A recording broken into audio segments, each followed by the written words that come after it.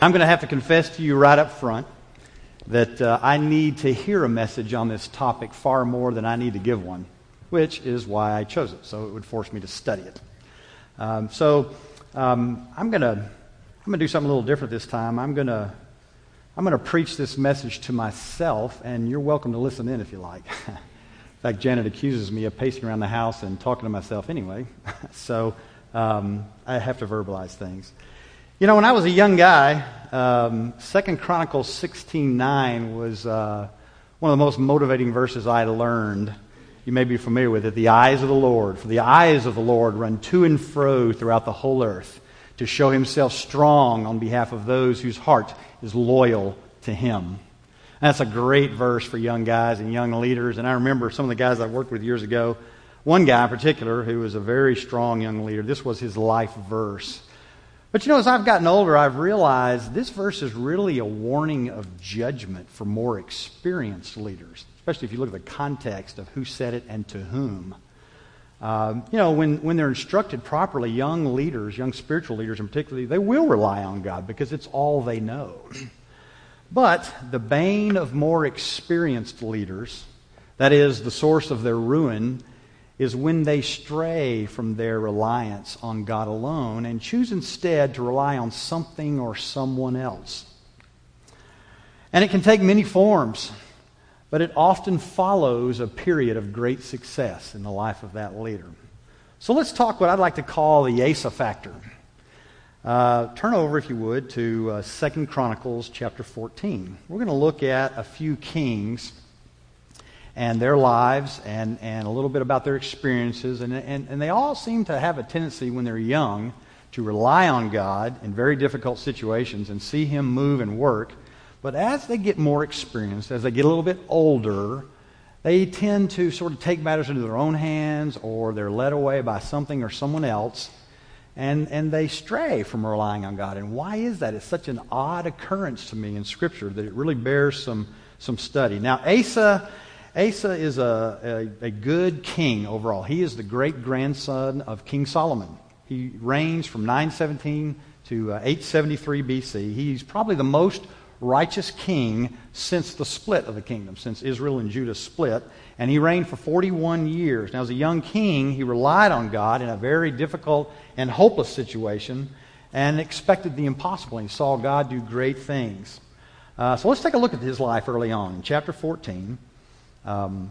referring to his father, Abijah slept with his fathers, and they buried him in the city of David. And Asa, his son, reigned in his place. In his days, the land had rest for 10 years, and Asa did what was good and right in the eyes of the Lord his God. He took away the foreign altars and the high places, and broke down the pillars, and cut down the Asherim, and commanded Judah to seek the Lord, the God of their fathers, and to keep the law and the commandment. He also took out of all the cities of Judah the high places and the incense altars, and the kingdom had rest under him. He built fortified cities in Judah for the land. And he said to Judah, "Let us build these cities and surround them with walls and towers, gates and bars. The land is still ours, because we have sought the Lord our God. We have sought him, and he has given us peace on every side." So they built and prospered. 10 years of peace, great prosperity in the country. Goes on to say he builds up an army to defend the country. This is a good time in the history of Judah, and things are going well. And then let's pick it up at verse 9. And then after a season, Zerah the Ethiopian came out against them with an army of 1,000,000 men, 300 chariots, and came as far as Mareshah. And Asa went out to meet him and drew up their lines of battle in the valley of Zephathah at Mareshah. And Asa cried to the Lord his God, "O Lord, there is none like you to help between the mighty and the weak. Help us, O Lord our God, for we rely on you." We rely on you. "And in your name we have come against this multitude. O God, you are our God, let not man prevail against you."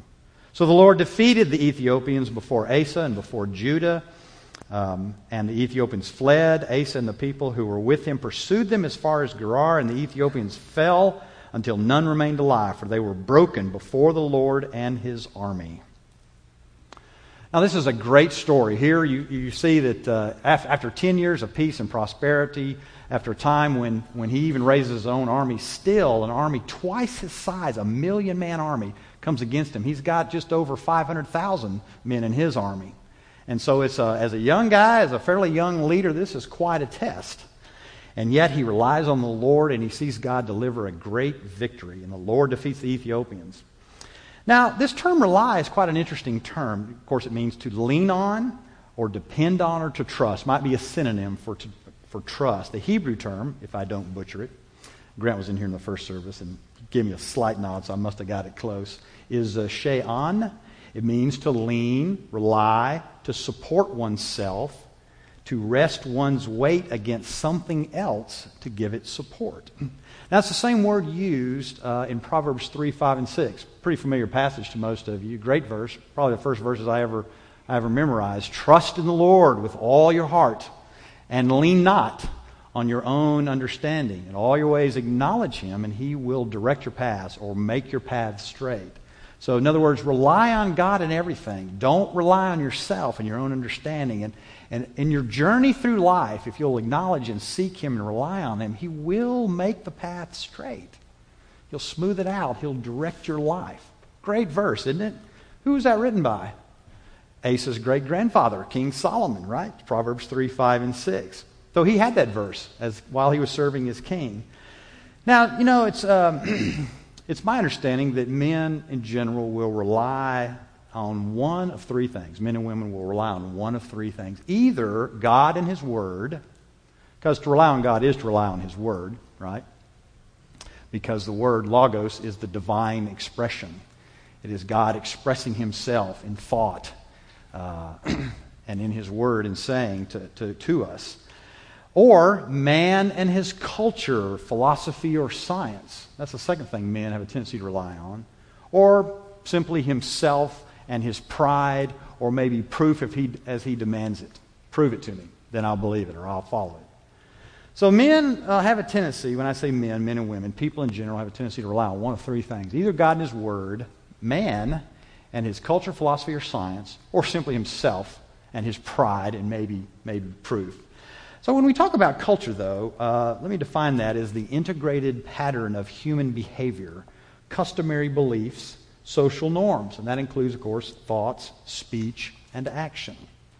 When we talk about philosophy or man's philosophy, of course, that's the two terms there. Philo means what? Love, right? Sophism, wisdom, the love of wisdom, the love of man's wisdom, philosophy. And science, when we talk about science, from the Latin scientia, meaning knowledge. Typically, though, when we refer to it as knowledge derived from empirical research conducted by man, right? Well, let's pick up the story. We're going to come back to this in a second. Pick up the story now. Things go well. We go through chapter 15. I'm going to pick up in some years later now in chapter 16 in King Asa's life. In the 36th year of the reign of Asa, Baasha, king of Israel, went up against Judah and built Ramah, that he might permit no one to go out or come in to Asa, king of Judah. Now let me summarize what's going on after this in verses 2 through 6. What you have since the split of the kingdom is God is with Judah. He is not with Israel. Israel has a series of bad kings, of pagan kings. Right? God is still with Judah. They are still trusting God at times. They're struggling.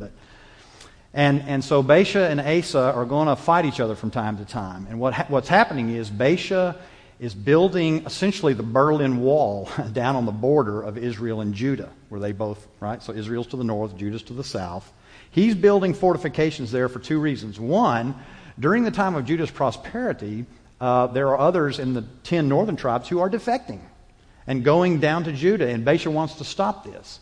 And the second thing that's happening is he's wanting to set up fortifications so he can attack Judah more efficiently. Now, Asa sees this and is disturbed, as he might be. Now, is this bad as the 1 million-man army that happened some years earlier? No, probably not. But it's significant. It's serious. So what does Asa do? Well, Asa shows quite a bit of political skill in what he does here. He goes to King Hadad, the king of Syria, pagan Syria, and says, look, I'd like you to break your treaty with Israel and form an alliance with me instead. And then I'd like you to attack from the north Israel. pays him a bunch of silver and gold, and he does it. And this maneuver works like a charm, because when that happens, King Baasha has to stop from what he's doing, building up these fortifications down on the Judean border, and go to the north to fight off the Syrians in his northern border. I mean, this works like a charm.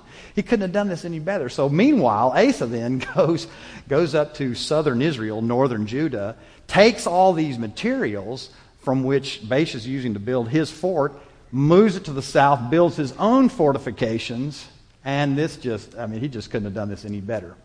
With one small little problem here. He failed to rely on the Lord in this whole thing. He relied instead on his political skill and his maneuverings, which worked perfectly. Well, and God was a little bit unhappy with how this turned out. And so he sends a prophet, Hanani. I'm looking now at chapter 16, verse 7. At that time, Hanani, the seer, came to Asa, king of Judah, and said to him, "Because you relied on the king of Syria and did not rely on the Lord your God, the army of the king of Syria," which is an enemy to Judah historically, "has escaped you. Were not the Ethiopians and the Libyans a huge army with very many chariots and horsemen? Yet because you relied on the Lord, he gave them into your hands." And now the famous verse, "For the eyes of the Lord run to and fro throughout the whole earth, to show himself strong on behalf of those whose hearts are loyal to him, or who are fully committed to him, or blameless before him," depending on your version. "And this you have done foolishly, and from now on you're going to have war." No more peace in Judah because of the actions of King Asa here. And so you got to ask yourself, why would you do this? What happened to you, King Asa? You had such an incredible experience as a young king against great odds and saw incredible victory. And now, this is bad, but it's not near as bad. And yet, you don't rely on God, and now look what's going to happen. And to top it off, King Asa does not respond well, does he? When David's confronted with his own sin, he repents wholeheartedly. What does Asa do? He got angry. It says there down in verse 10, "Then he was angry with the seer, put him in stocks in prison, for he was in a rage with him because of this. And Asa inflicted cruelties upon some of the people at that time." Like, wow, what kind of response is that? What has happened to you, King Asa? In fact, if we go a couple more verses, it says in the 39th year of his reign, he gets disease in his feet. And it becomes very severe. And then it says, "Yet even in his disease he didn't seek the Lord, but sought help from the physicians." And then he ultimately dies. What happened to you? This is such a puzzling thing to me, but this is not an anomaly in Scripture or a one-time event. It's a recurring theme. You see this happen to a lot of seasoned spiritual leaders, including Solomon himself, right? And this still happens today to spiritual leaders, doesn't it? Let's briefly look, though. I want to look briefly at three kings in particular, kind of a royal trilogy of father, son, and kind of expand on this theme a little bit. Looking at Joash, Amaziah, and Uzziah. I want to talk through this fairly briefly. I went a little too long last service. And then I'd like to end, though, on a positive note. We're going to talk about ultimately some guys that got it right. Timothy and Paul got it right. These three kings, Joash, Amaziah, and Uzziah, didn't get it right. They started well, but they finished poorly. All right, so let's talk about Joash. He a few generations later, he rules and now I'm in the 2 Chronicles 23 through 26. Actually, we're going to pick up at chapter 24. You with me? Everything okay? Joash rules from 837 to 800.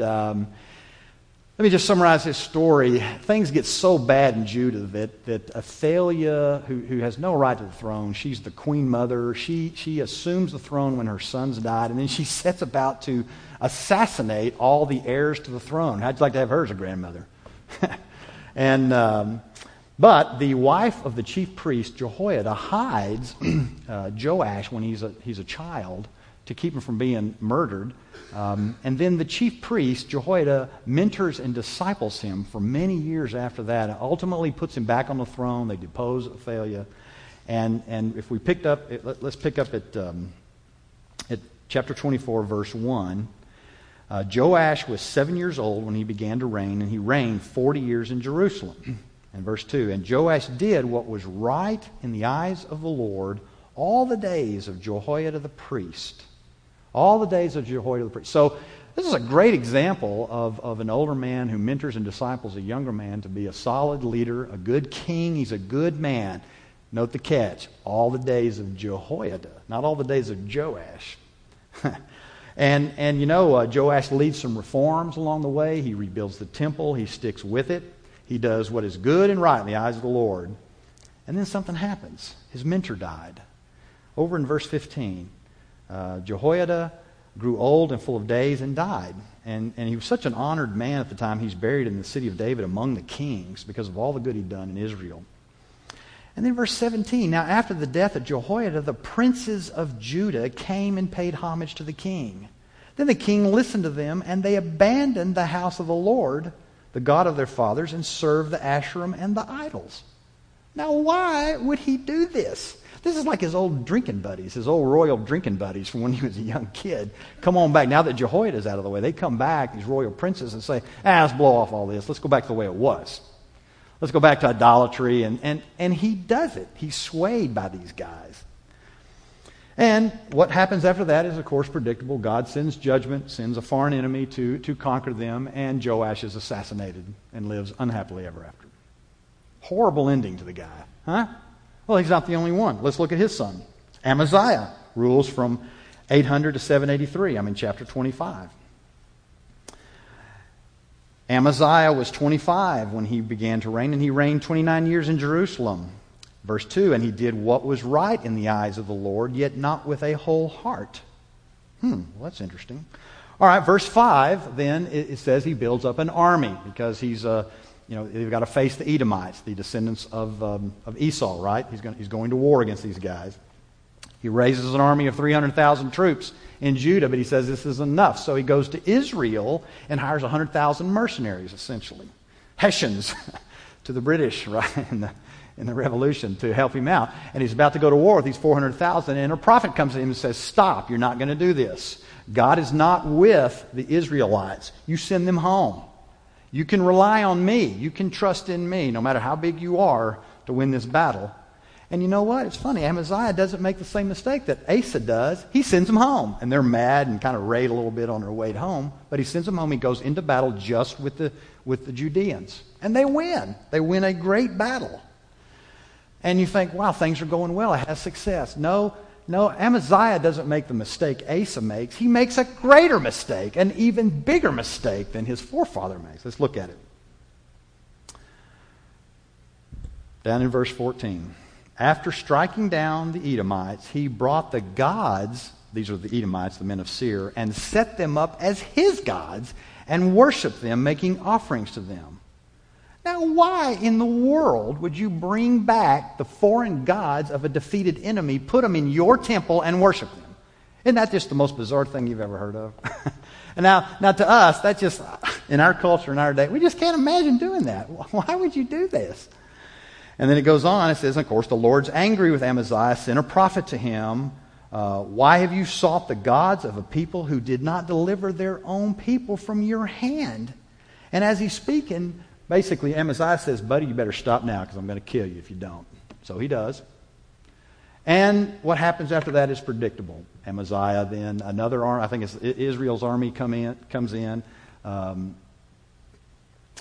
defeats them in battle, and Amaziah is assassinated. Now, you think, what is wrong with you guys? What happened? Why would you even do this? And it took me a while to even find a plausible reason, because this is so bizarre to me. Why would you do this? And then finally I found a pretty good explanation. It was a common practice back in that day to haul off or to carry home with you the vanquished enemy's deities and idols and bring them home. You think, okay, well, it's sort of to say you defeated them, and so you have the right to take them as well. No, that's not it exactly. It was a Near East cultural practice and a belief that if an enemy lost in battle, it's because his gods abandoned them and switched over to the other side and helped you win. Really? So that's what you believed, huh?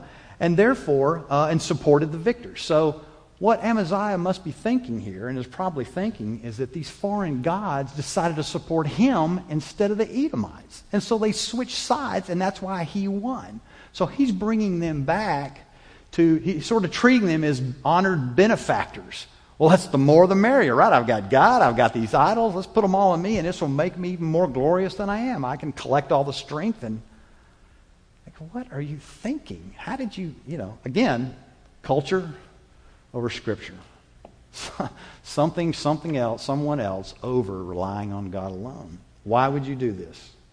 Well, one more guy, Uzziah.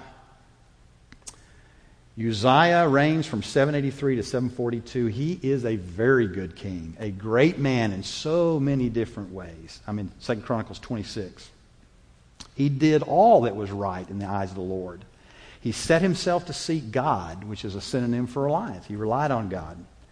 And as a result, he was very blessed, very prosperous in all his endeavors. And he wins great battles against the Philistines. He builds up towns. He builds farms, cisterns, towers. These advanced defensive military weapons and engines, and maybe even something akin to a trebuchet that he's using to protect his people. And so the country is prospering and doing very, very well. And let me pick up in verse 15.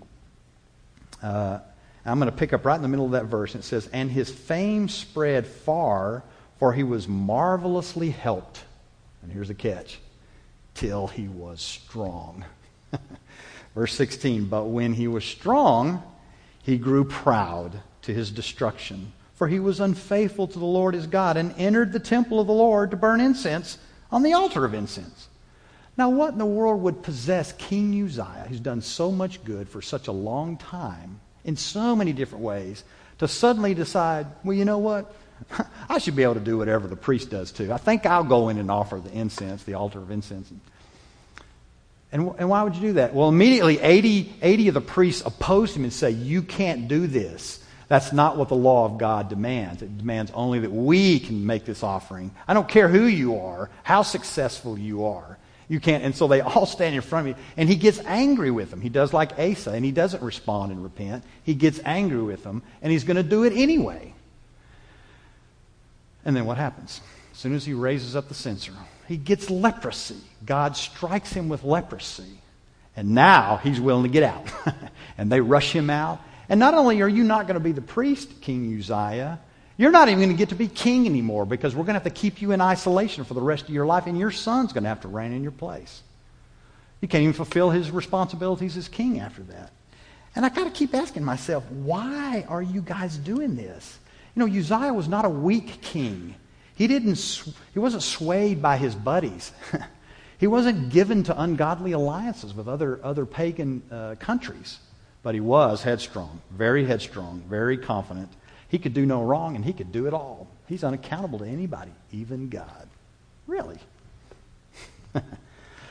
Well, it's a puzzling thing to me to see the lives of these men and how they turned out, because these are the good guys. These are the kings of Judah. These are the heirs of David. These are the ancestors of Jesus. The promises all flow through these men. What is happening to them? Why is this happening? They start well, but a good start does not ensure a good finish. They knew God. They knew His Word. They had every advantage to lead well. And at first they did rely on God and saw great success.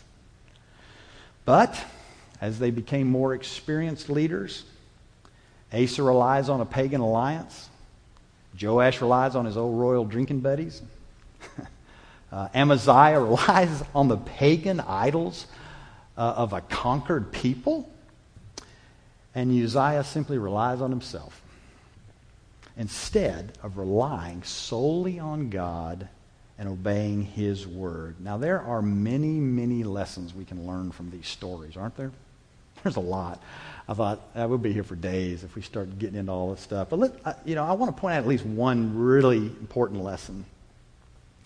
Leaders have a tendency over time to think they're sovereign, and they can do whatever they like because they rule.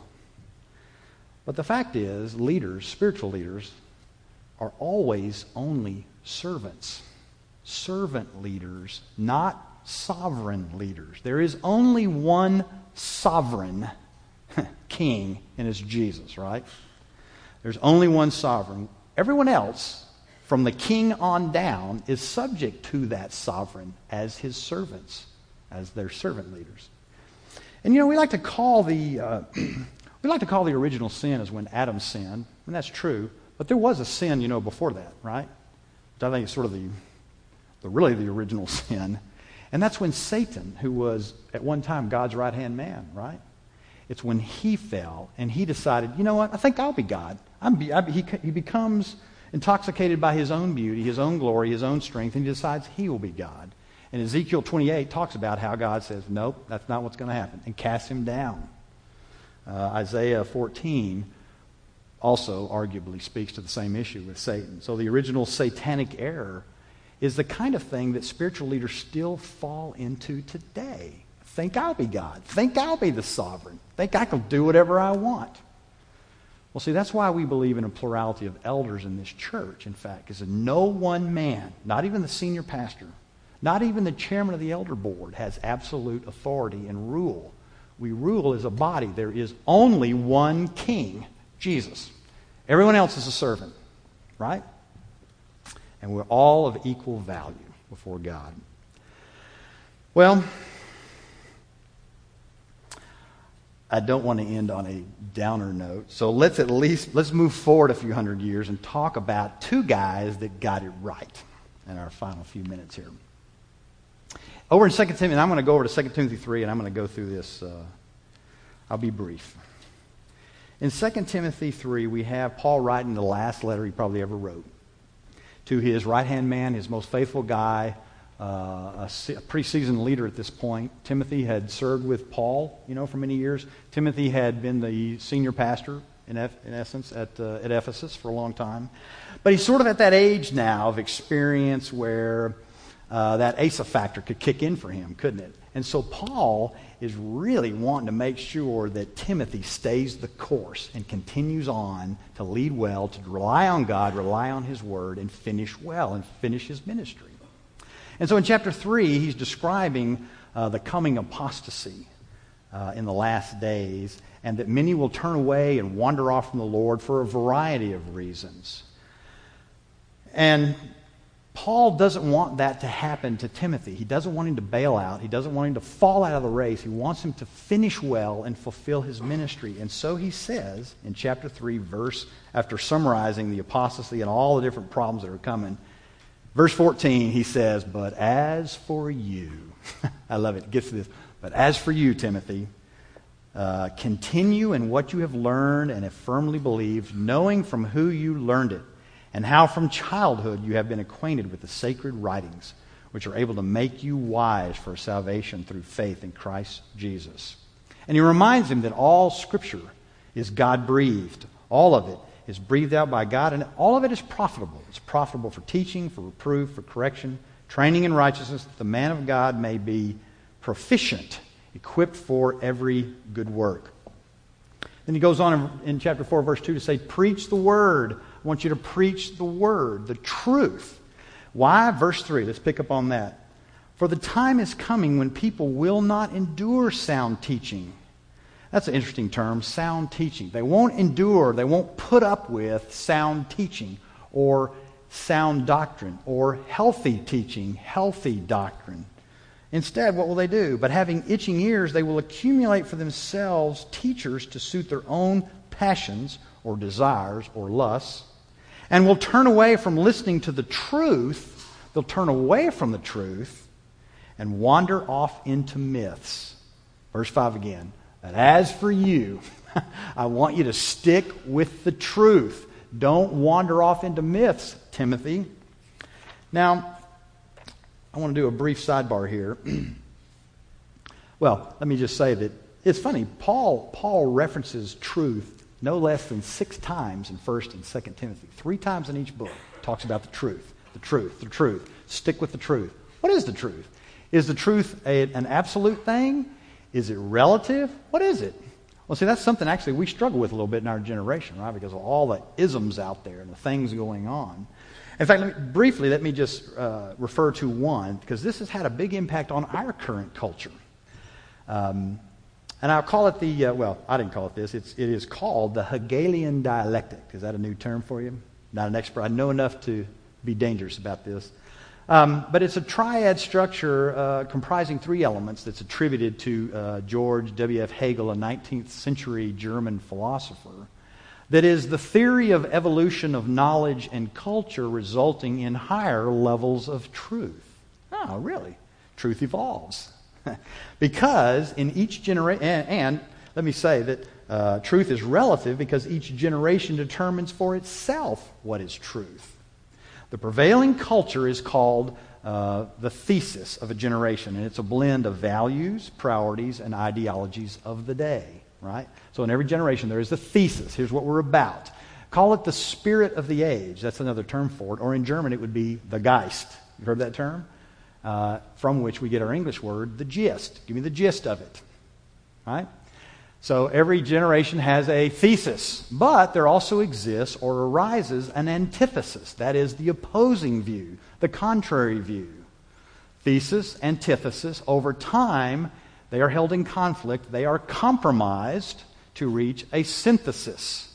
And then that synthesis, which is a compromise of the thesis and the antithesis, and the synthesis then becomes the thesis of the next generation. And so truth evolves. And we reach higher and higher levels of truth. There's a lot of people that believe that this happens. And in fact, a pretty famous guy whose name you will know, another philosopher after Hegel, put this into practice. And he decided that the thesis of his day was monarchy, king's rule. The antithesis was democracy, like you see in America. And the synthesis was, I'll give you a hint, his name was Karl Marx. Communism, the synthesis, which became then the thesis of the next generation. Now, you'll see this kind of thing happen. In fact, if we looked at some of our American social changes through the years, and especially the last 40 years in areas of sexual freedom, abortion, women's roles, marriage, homosexuality, you'll see that things have socially progressed, so to speak, over time, in something we could argue is akin to this Hegelian dialectic. But here's the myth about it. It doesn't lead to higher levels of truth. It just leads to more error, more change, change in culture and in beliefs and norms. But that's not truth. See, truth is absolute. Culture is always relative and changing because it derives from man. And pride is deceitful. But Scripture is always constant. It's always absolute. It's always bedrock. Timothy, stick with the truth, the revealed Word of God, the divine expression from God in His Word as expressed in the Scriptures. And see, we believe this at this church. And this is what we want to be about, no matter what happens. So Paul, verse 5, be sober-minded, be level-headed, be well-rounded, stick with the truth, and fulfill your ministry. Now, let me close by saying this. Paul wasn't just telling Timothy to stick it out. He practiced what he preached. Because right after that, in verse 6, he says, for I am already being poured out as a drink offering, and the time of my departure has come. I have fought the good fight. I have finished the race. I have kept the faith. And there's laid up for me a crown. And there's a crown for everyone whose love is appearing, who finishes well like this. So I find great encouragement in Paul challenging Timothy to stick it out, to stay the course, to finish well, to fulfill his ministry. Because I need to hear that. I need to hear that message. And I'm at that age where I don't want to succumb to this Asa factor issue. But there are a lot of influences on leaders and a lot of things happen, right? So my charge to I want to challenge myself. I want to challenge you. Continue to rely on the Lord. Continue to trust wholeheartedly in God and His Word. Amen? All right, let's pray. Father, thank you so much for these lessons and that you have preserved these for us and that we can still learn from them today. Although cultures change and many of the occurrences and things that happen seem rather bizarre to us in our day, Really, the underlying principles are absolutely the same. And so, Lord, may we always continue to rely solely on you, to be wholehearted in following you, and to rely on your word. We pray this in Jesus' name. Amen.